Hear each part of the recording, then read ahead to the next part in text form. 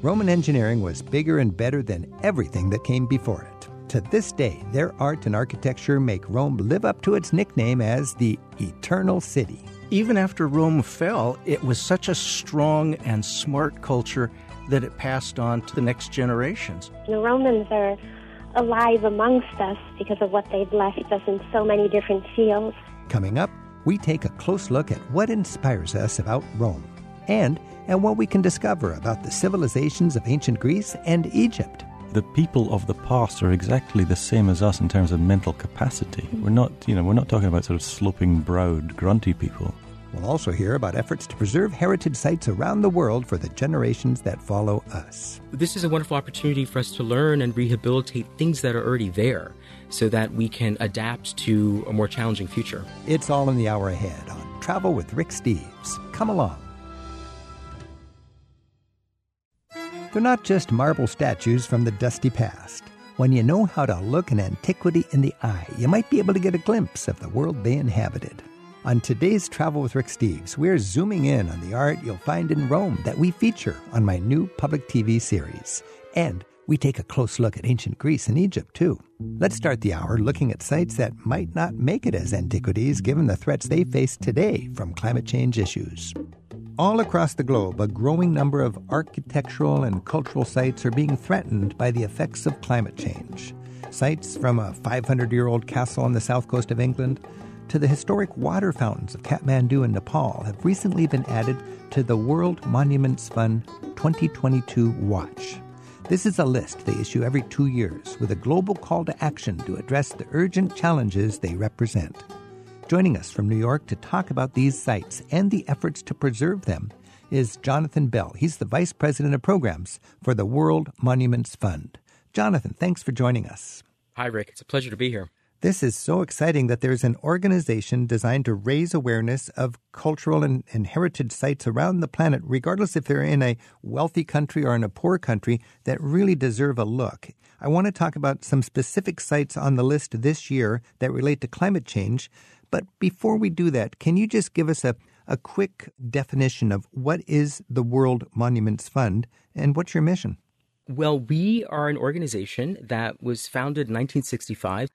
And what we basically do is protect the world's most treasured places.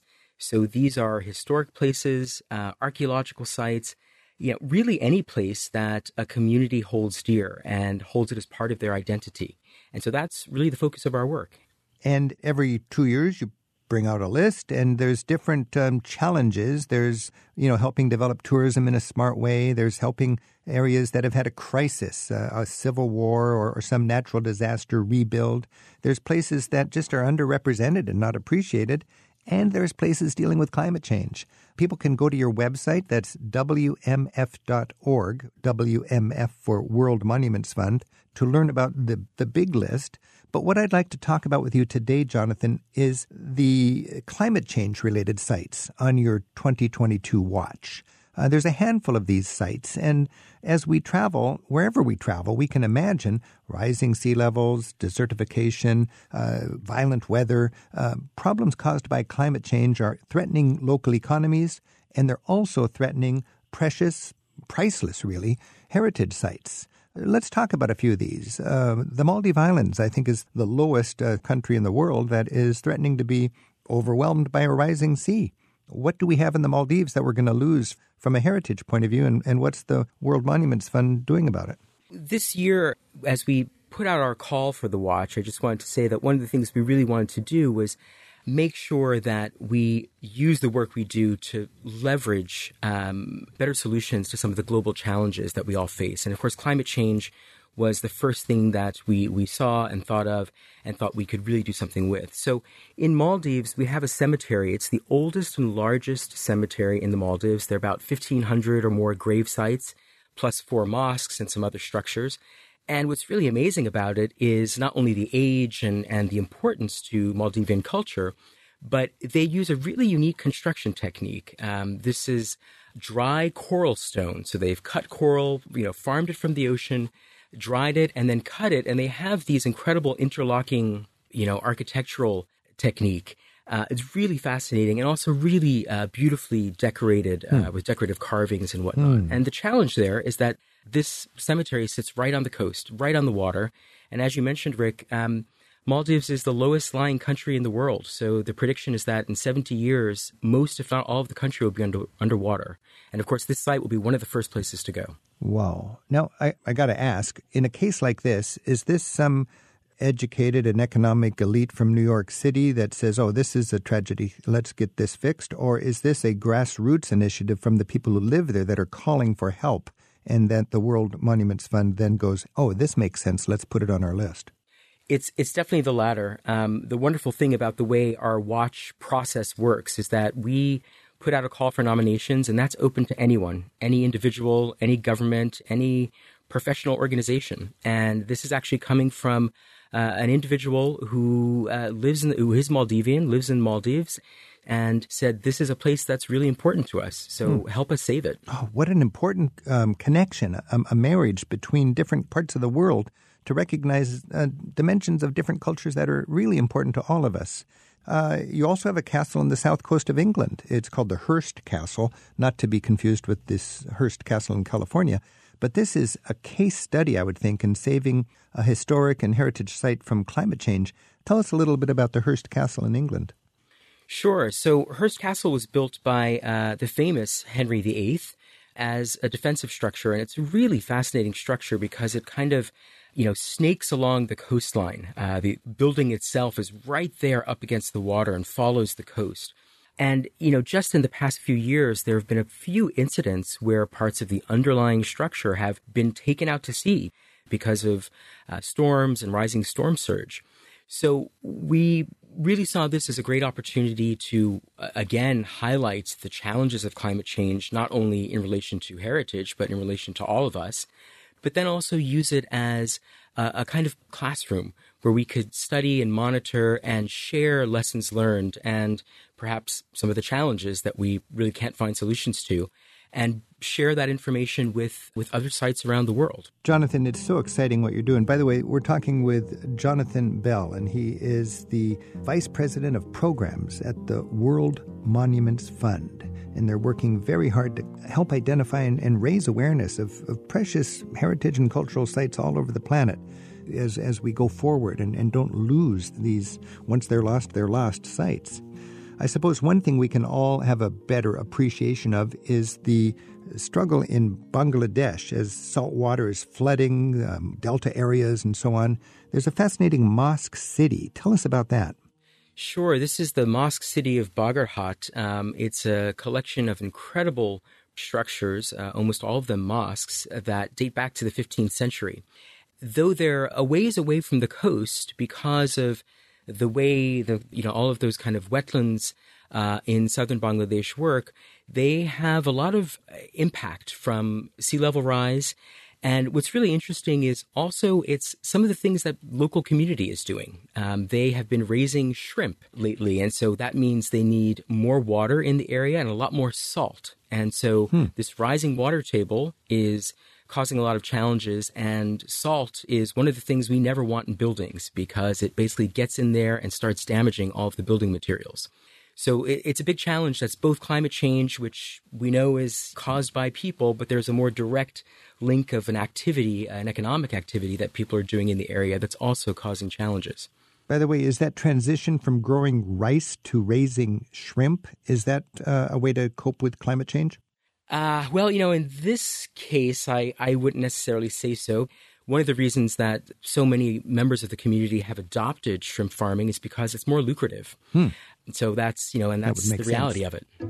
Jonathan Bell is joining us on Travel with Rick Steves from the World Monuments Fund as we consider heritage sites the world risks losing with the increasing impacts of climate change. You'll find the full list of sites included on their biannual watch at WMF.org. There's another site you're working on in Peru, which is a historic water system that's under threat. Yes, and this is an incredible site, and all the sites are incredible, but this is yet kind of another example of this interaction between these wonderful historic places and climate change. here is really an opportunity for us to learn from the past, because this is a huge landscape up in the Andes that has 1,000-year-old water system in place. And this is a system of channels and dams and retention basins and so forth that spans a number of square miles. And what people have been learning is that they can start to rehabilitate these systems, and there's more reliable water that is across the entire landscape, even down to the cities.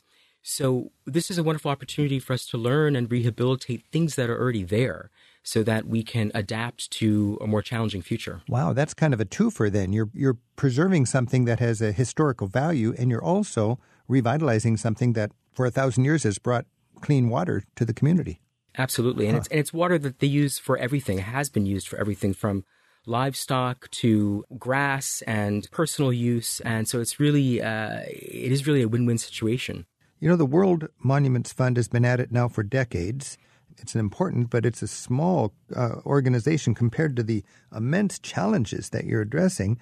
But when we go to your website at WMF.org, we can be inspired by some of your accomplishments. Let's wrap up our discussion, Jonathan, just by a single example of something that your organization has accomplished in the last decade or so that you are proud of and that you'd expect more similar triumphs in the future. Well, not necessarily related to climate change, but one could make a case for it. Something we're very proud of is Bears Ears National Monument.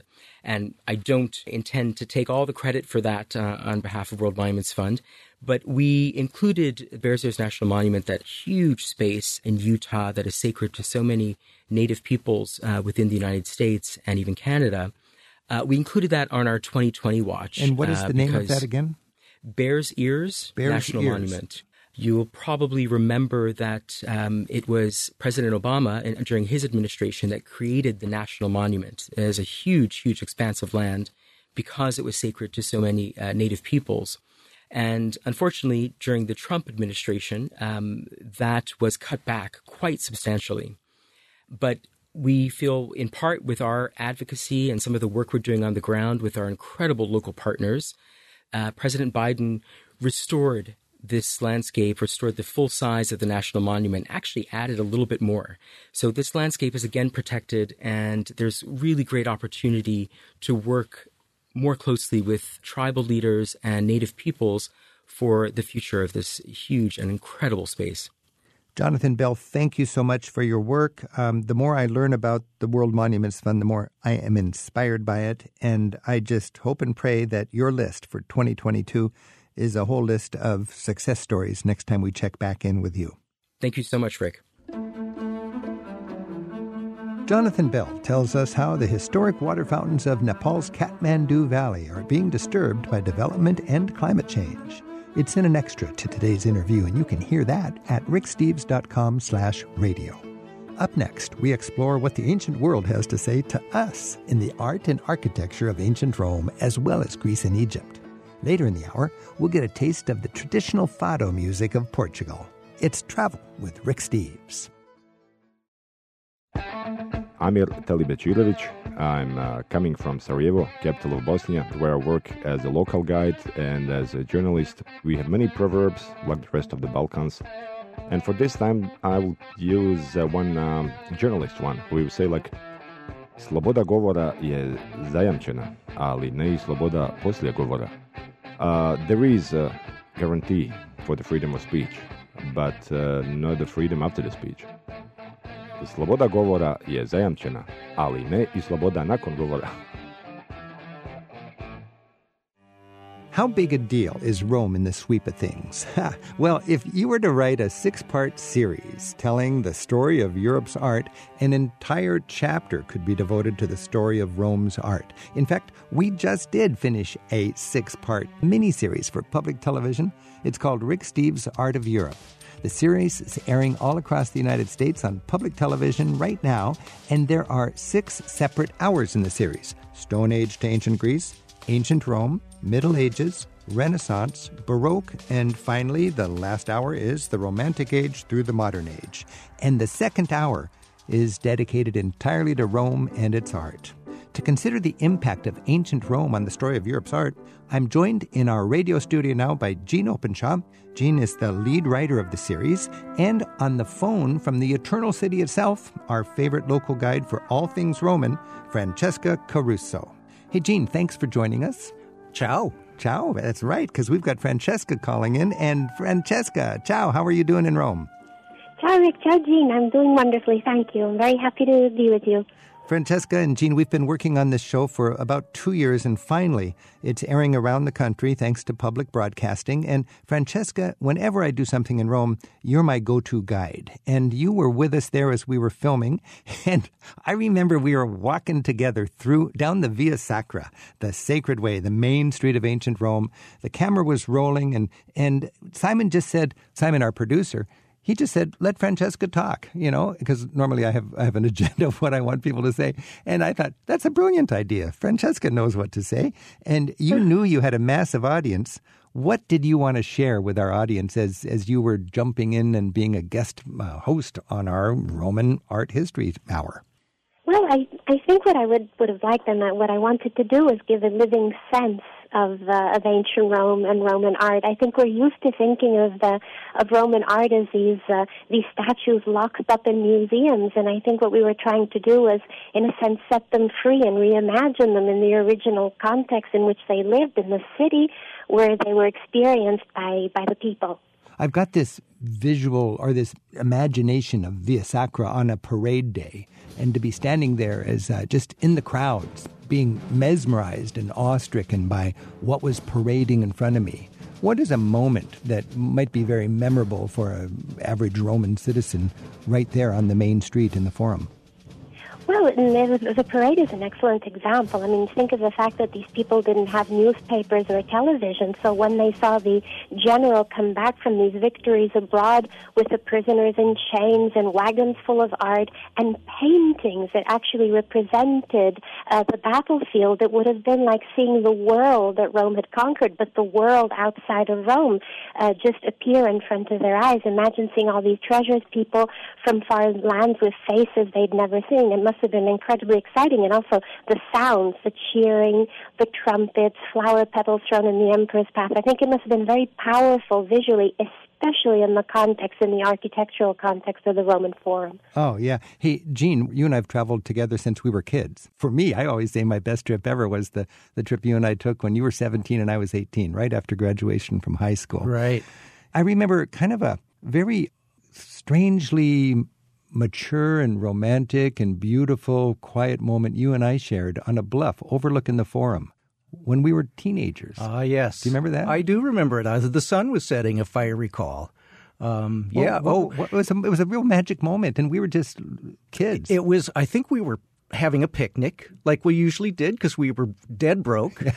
And all we had money for was art, things like going into the Forum. Yeah. And, we're sitting there eating our bread and cheese, our marble hard rolls, and Coke. In fact, the upper part of my mouth, the roof of my mouth, was always roughed up and sore because all we did was eat crusty bread with cheese. Like Roman ruins. But even as a kid, I remember this notion of the Roman Forum was the cow field. And it was half covered up with the silt of the centuries. Nobody had a sense of history or the value of art history, anything like that in most of history because they were just trying to survive. And you had these columns in the way. I had a sense that there was layers of history, and if you dig down, you could learn a lot. Well, we actually happen to be sitting on the exact spot that Edward Gibbon, who wrote The Decline and Fall of the Roman Empire, sat, that gave him the inspiration for his big 1,000-page book about history of Rome, as he was sitting there looking at these ruins and hearing, I think it was Christian monks singing in the Temple of Saturn. And he just went, hey, I've got a great idea for a book about the history of Rome. Now, he took 1,000 pages. We did it in 1 hour. But, it was a pretty influential book. And in a way, Rick, what us sitting there might have been in some ways part of the inspiration for you and I both to also pursue art and be interested in it, and ultimately, 50 years later, culminating in doing a TV show about Rome. It's true, 50 years. My goodness. And now what we have, which we didn't have back then, is friends who are local guides all over Europe who can work with us. And Francesca, you've been able to be our connection with a real intimate history of Rome. And in Rome, you always think they're practical. You know, we always like to joke if a Roman tourist came to the United States, they'd want to see a freeway interchange and the Golden Gate Bridge or something engineering-wise. But Rome also had an appreciation of beauty. What would you like the people who are enjoying Rome to understand about Rome's approach to practical infrastructure versus appreciation for beauty? Well, actually, that's a really interesting question. I think the practical part makes them very fascinating and also very relatable because they are city dwellers and problem solvers. They haven't just left us temples and structures for the gods, but structures for people. And so that certainly is part of their intelligence, this practical aspect. But then they are, I think, are curious and open to the world enough that when they come into contact with the Greeks, they just find the Greek civilization and Greek art irresistible, and they fall in love with it, and they import it, they copy it, they celebrate it. And what has survived of Greek art in many, many cases is through Roman copy. So I think we should also be aware of this. So maybe because they were such good engineers and technicians, they respected the Greeks who had a different set of priorities from aesthetics and art. And thank goodness they were smart enough to copy what the Greeks did because, Gene, most of the masterpieces are actually Roman copies of Greek originals, aren't they? Yeah, like Francesca said, they just loved the Greeks. They were in awe of the Greeks. They felt culturally superior, even though they conquered them militarily.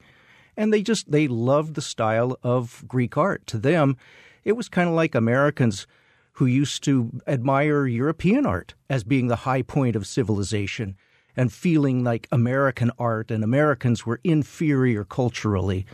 That's a good analogy. And the Romans Francesca, when we're traveling through ancient Rome, we're seeing a lot of how they co-opted other civilizations. Yes, it's probably, it's one of the secrets of their success is this ability to assimilate. Also remember that they're the newcomers on the Mediterranean scene. So when they rise, all these other great civilizations, the Greeks, the Egyptians, the Etruscans, they've already reached the peak of their civilization. So there's this incredible array of culture that they come into contact with and assimilate. Assimilate. We're looking at what we can learn from ancient Rome today on Travel with Rick Steves. We're joined right now by two of my collaborators on the new Rick Steves Art of Europe TV series. Gene Openshaw is the lead writer for the series. He also co-authors the Rick Steves art books, Europe's Top 100 Masterpieces and Europe 101. Francesca Caruso is on the line with us from Rome. She's my favorite guide for all things Roman and leads custom tours in the Eternal City. Her website is francescacaruso.com. And Francesca, when we are in Rome, one thing I love is the way that you are very clear about misperceptions that we need to dispel. You always like to talk about how it's not a forest of white columns, but it was really colorful, and that Romans wouldn't think of going to a museum for art because the art was all over their world anyways. Talk just a little bit about that. Yes, I think it's really time to let go of this idea that Rome was a forest of white marble and that the statues were these empty-eyed white ghosts that we see staring into nothing in museums, because the statues were painted, for one, and also there was colored marble and frescoes everywhere. So I think we can say this, both the Greeks and the Romans lived in a world full of color.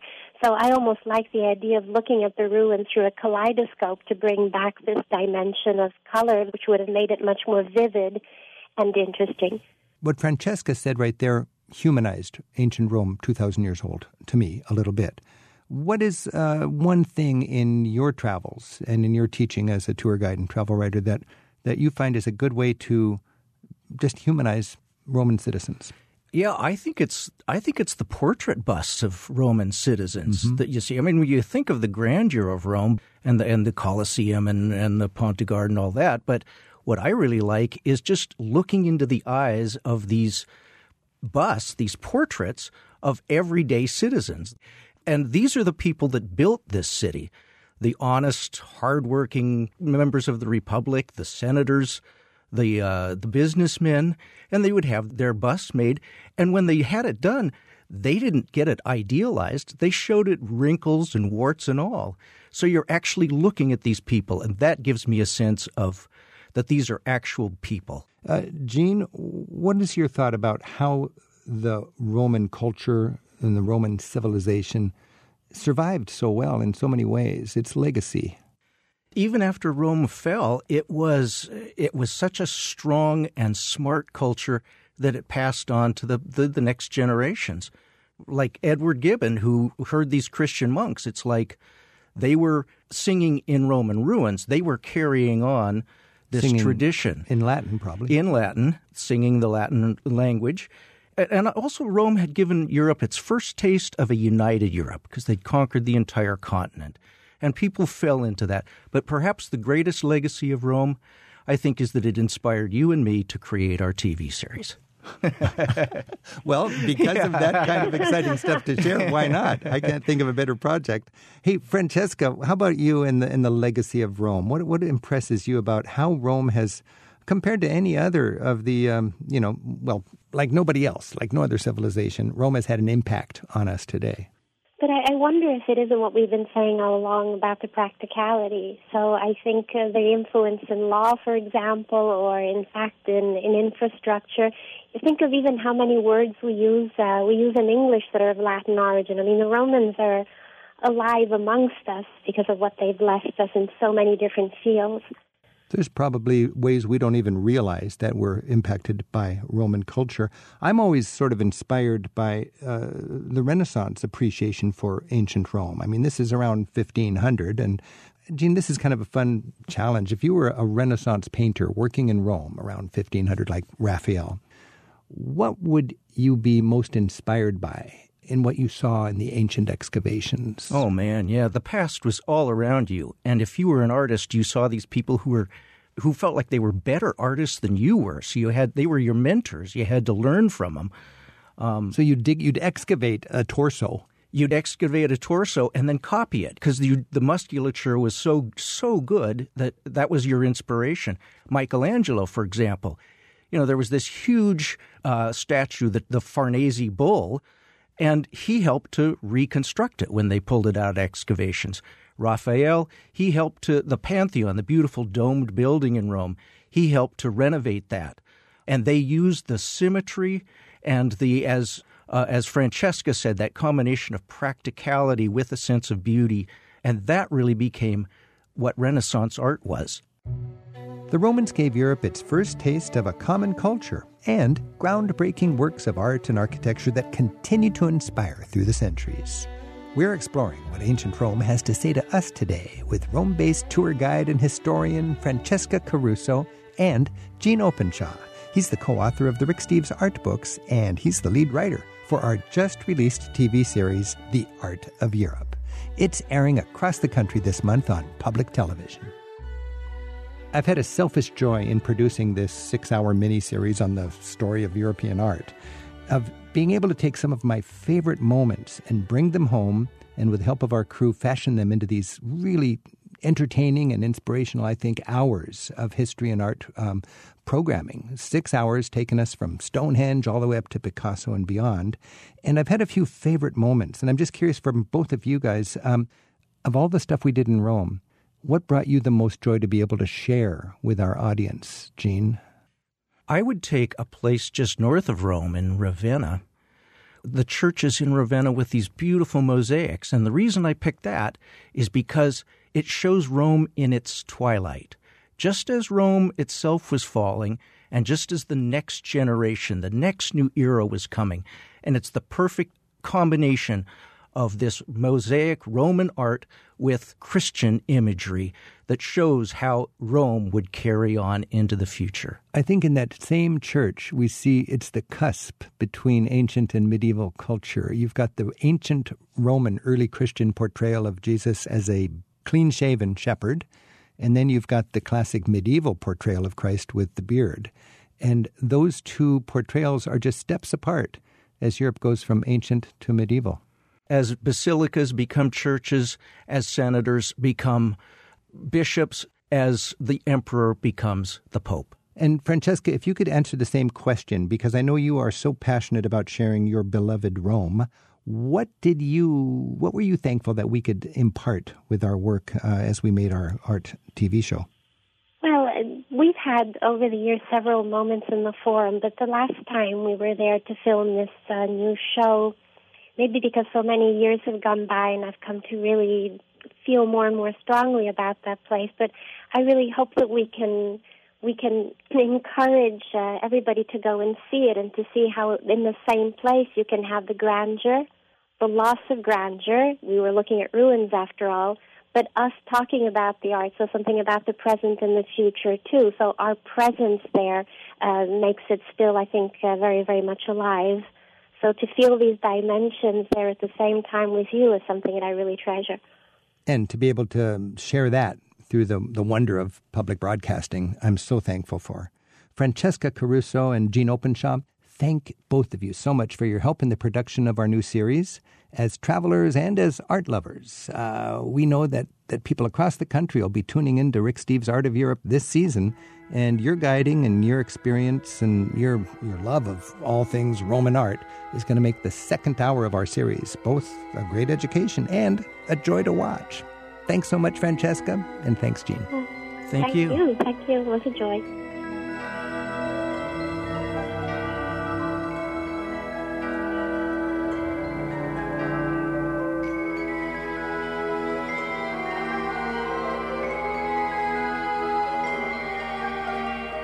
Two guides who specialize in the history and art of Greece and Egypt join us next for some further time travels to the ancient world.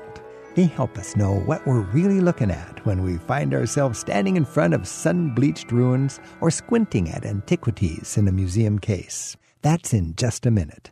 And I'll share a memory of the time I got to enjoy a wistful evening of fado music and grilled sardines at an authentic Lisbon version of a dive bar. It's Travel with Rick Steves. When you travel all the way to the Mediterranean, you're going to have the chance in a lifetime to be just wowed by the antiquities, the wonders of the ancient world. But it takes some skills. It takes some ability to really appreciate what you're looking at. We're joined by Anastasia Gaetanou, who's a guide in Greece from Thessaloniki, and Colin Clement, who's a guide who resides in Alexandria in Egypt. And we're going to talk about sightseeing skills for the ancient world. Colin, Anastasia, thanks for joining us. It's nice to be here. You take travelers around the Eastern Mediterranean. What would be a very important skill to have as a prerequisite for understanding and appreciating some ancient sites? Anastasia? I believe it's very important to forget what you know about today's world. You can't compare different things. We have a different sense of morality. We have different habits. We live in a different world.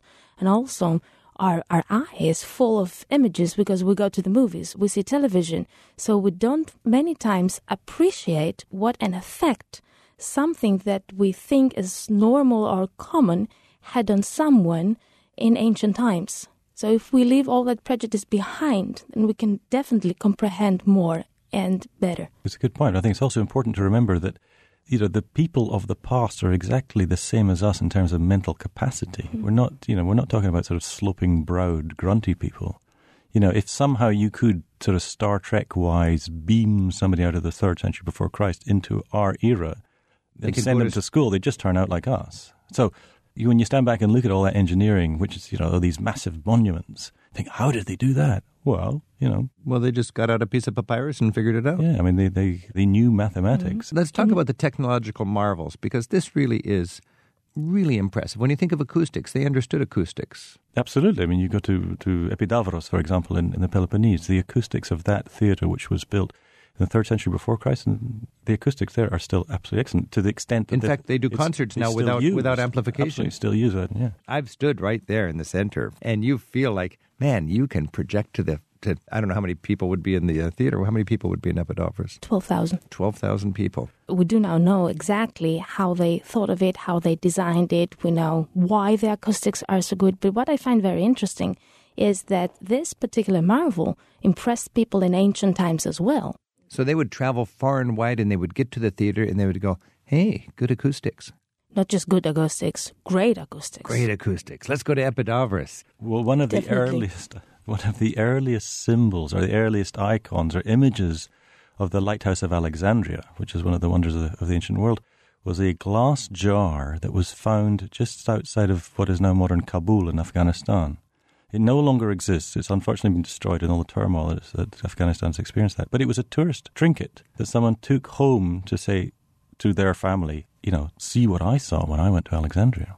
That's a very important mindset thing, as Anastasia was saying, to remember these people have never seen a moving image. They've never seen a photograph. And then just to have a simple carved relief would be something you'd tell your children about. And I find also very interesting that sometimes today, because we're so based and dependent on our technology and what we can do, is we can't understand how these people managed to build all these great constructions. But I think it's very interesting to see how people, for example, in the 5th century BC, could not understand how their ancestors in the 8th century or in the 2nd millennium BC did what they did. Of course, the explanation back then was a lot more easier. Giants with one eye, the Cyclops came and did it. I love that. And you're thinking specifically about the palace in Mycenae.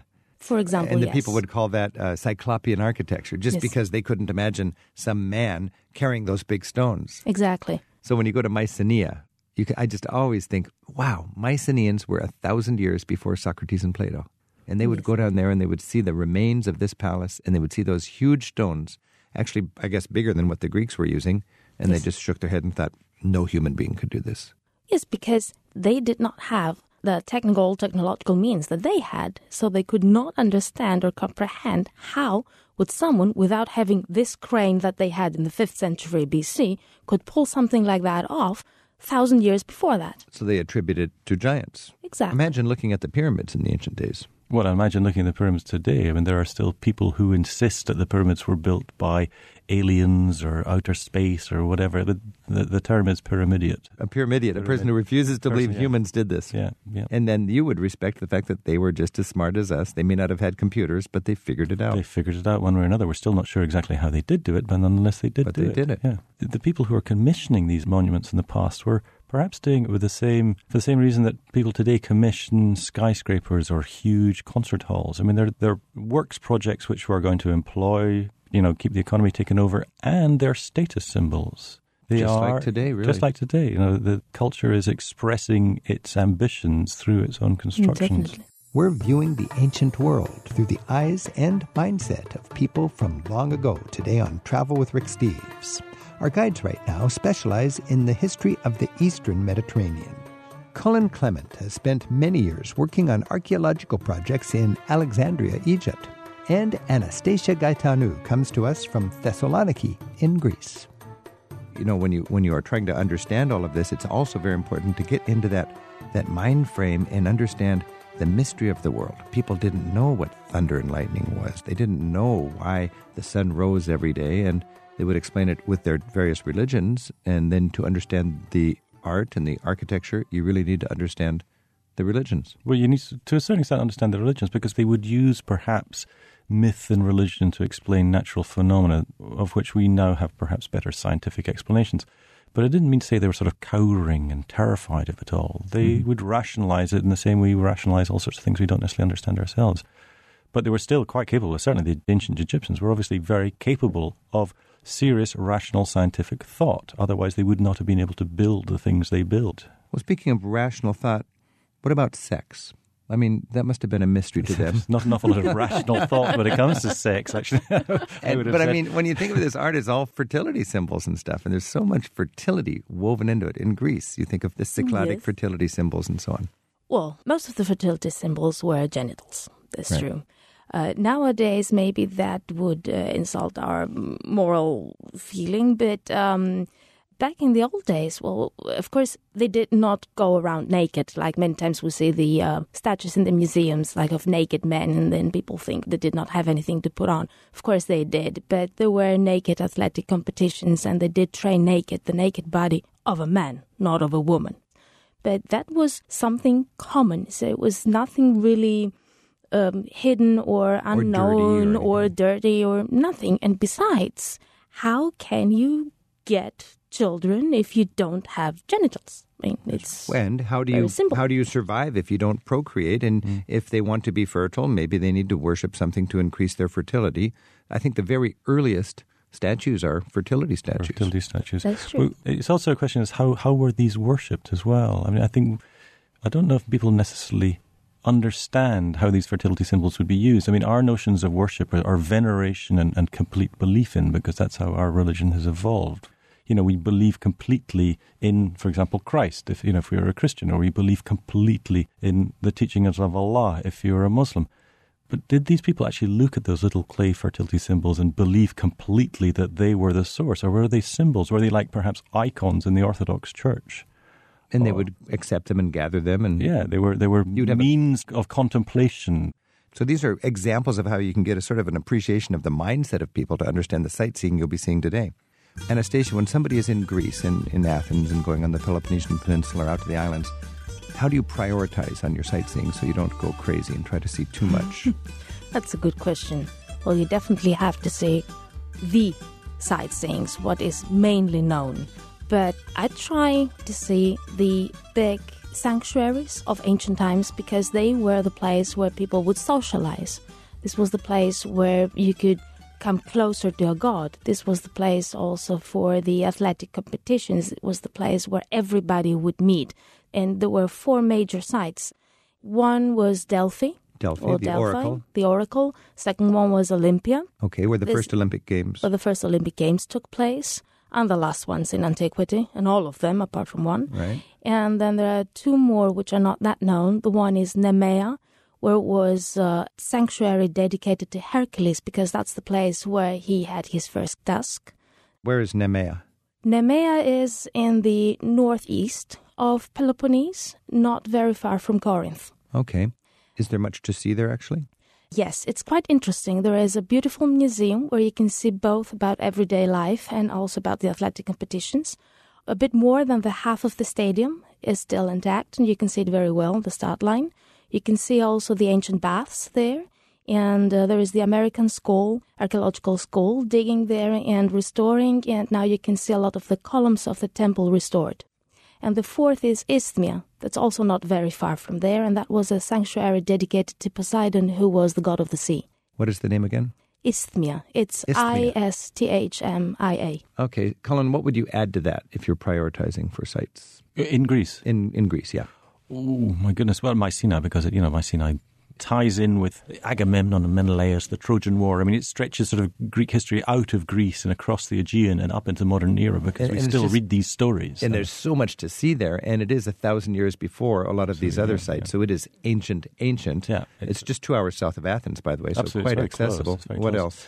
Oh, I'd be tempted to go north, to go to Vergina, to go to Pella, to go to the royal sites of Alexander the Great, because if the knowledge of Greece came down to us in the modern era, it's because he spread it outside of mainland Greece into the Hellenistic world, from which it then travelled into the modern world. And I think I would add Epidavros for the great theatre. Epidavros for the theatre, perhaps. Of course, the Acropolis in Athens, with the Acropolis Museum, and Ephesus on the mainland of Turkey, but in ancient Greece. But that's more of a Roman site, isn't it? Well, it stretches over. I mean, it's difficult to build walls between eras, frankly. History is a continuum. There's so many sites that are just really undervisited in the Holy Land. Go to Jerash as well, outside of modern Amman in Jordan. I mean, you've got a whole Roman city almost extant with colonnades running along the roads as if it had never fallen down. So if I was an ancient tourist, what would be your advice to me, Colin? An ancient tourist? Yeah. Oh, well, clearly, if you were in the Common Era, if you're in the 2nd century AD, you would get a copy of Pausanias' Travels in Greece.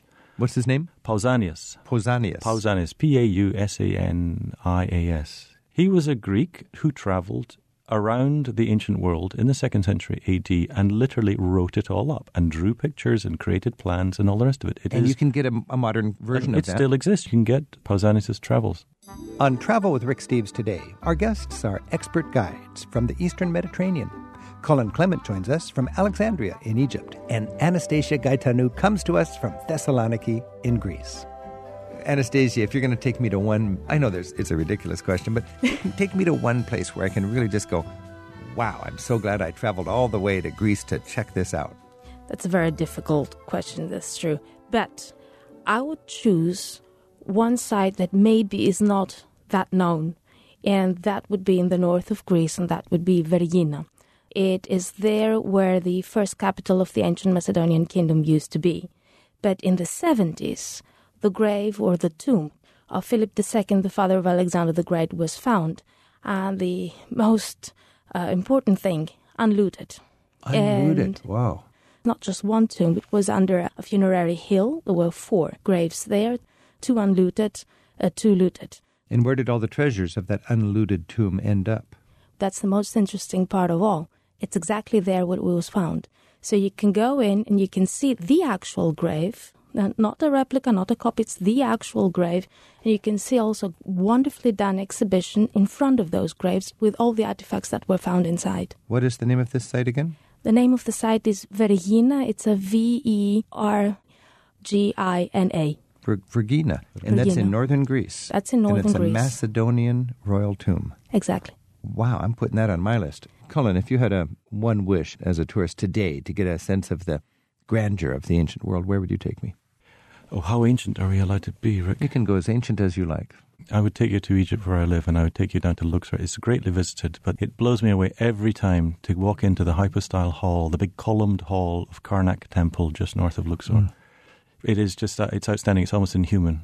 And it to be honest, it makes the Parthenon seems sort of small and insignificant and just a pile of rubble when you walk in there. It blows you away. It's a forest of huge sequoia-type columns, very close together, so you can almost not see the room. Yeah. But you walk into there and you just go, my goodness. What century was that from? Oh, it goes back until, at least the 17th century before. All right, so 1,500 years before the Acropolis. But it was active for a long, long time.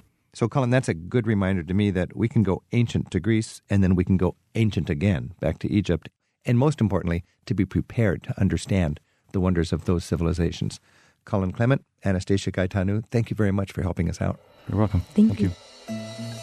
Sometimes you can experience an authentic bit of the old world in your travels, if you know where to look. Here's what it was like for me to attend a fado performance in a well-weathered club in Lisbon, Portugal. It's from the travel memoirs I've written up in my book called For the Love of Europe. Fado, the Lisbon Blues. It's after dark in Lisbon's ramshackle Alfama neighborhood.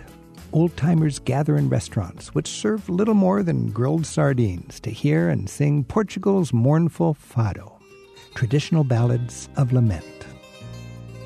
I grabbed the last chair in a tiny place, next to 2 bearded men hunched over their mandolins, lost in their music. A bald singer croons, looking like an old turtle without a shell. There's not a complete set of teeth in the entire house. A spry grandma does a little jive, balancing a wine bottle on her head.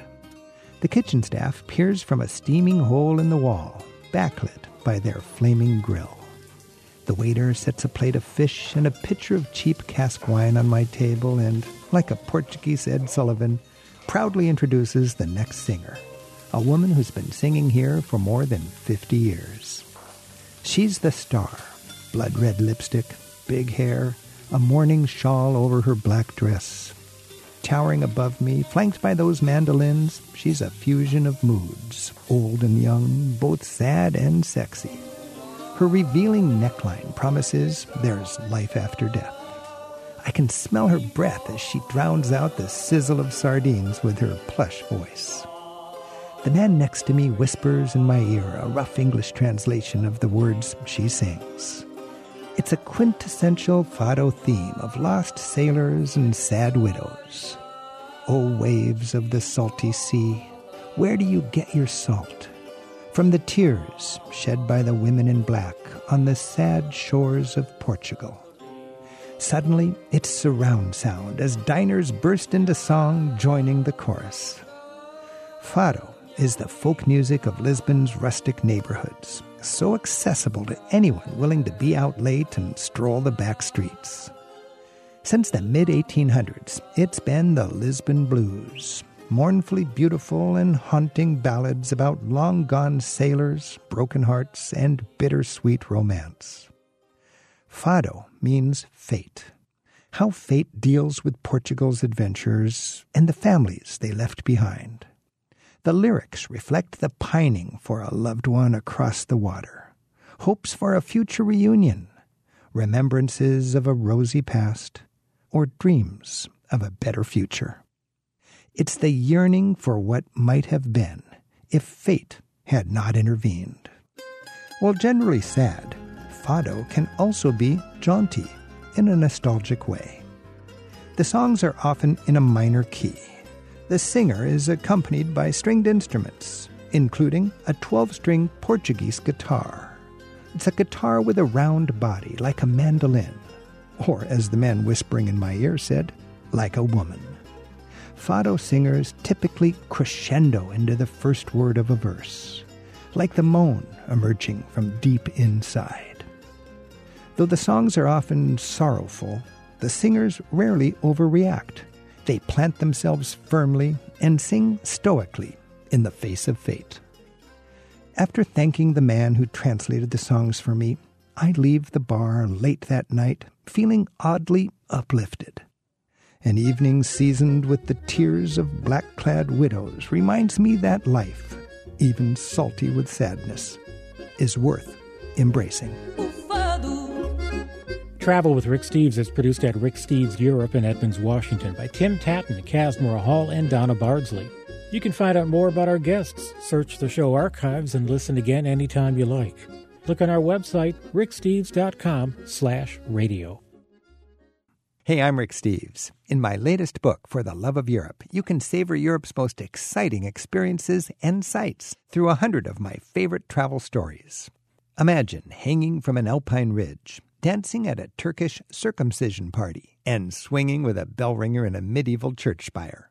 You can order your copy of For the Love of Europe at ricksteves.com.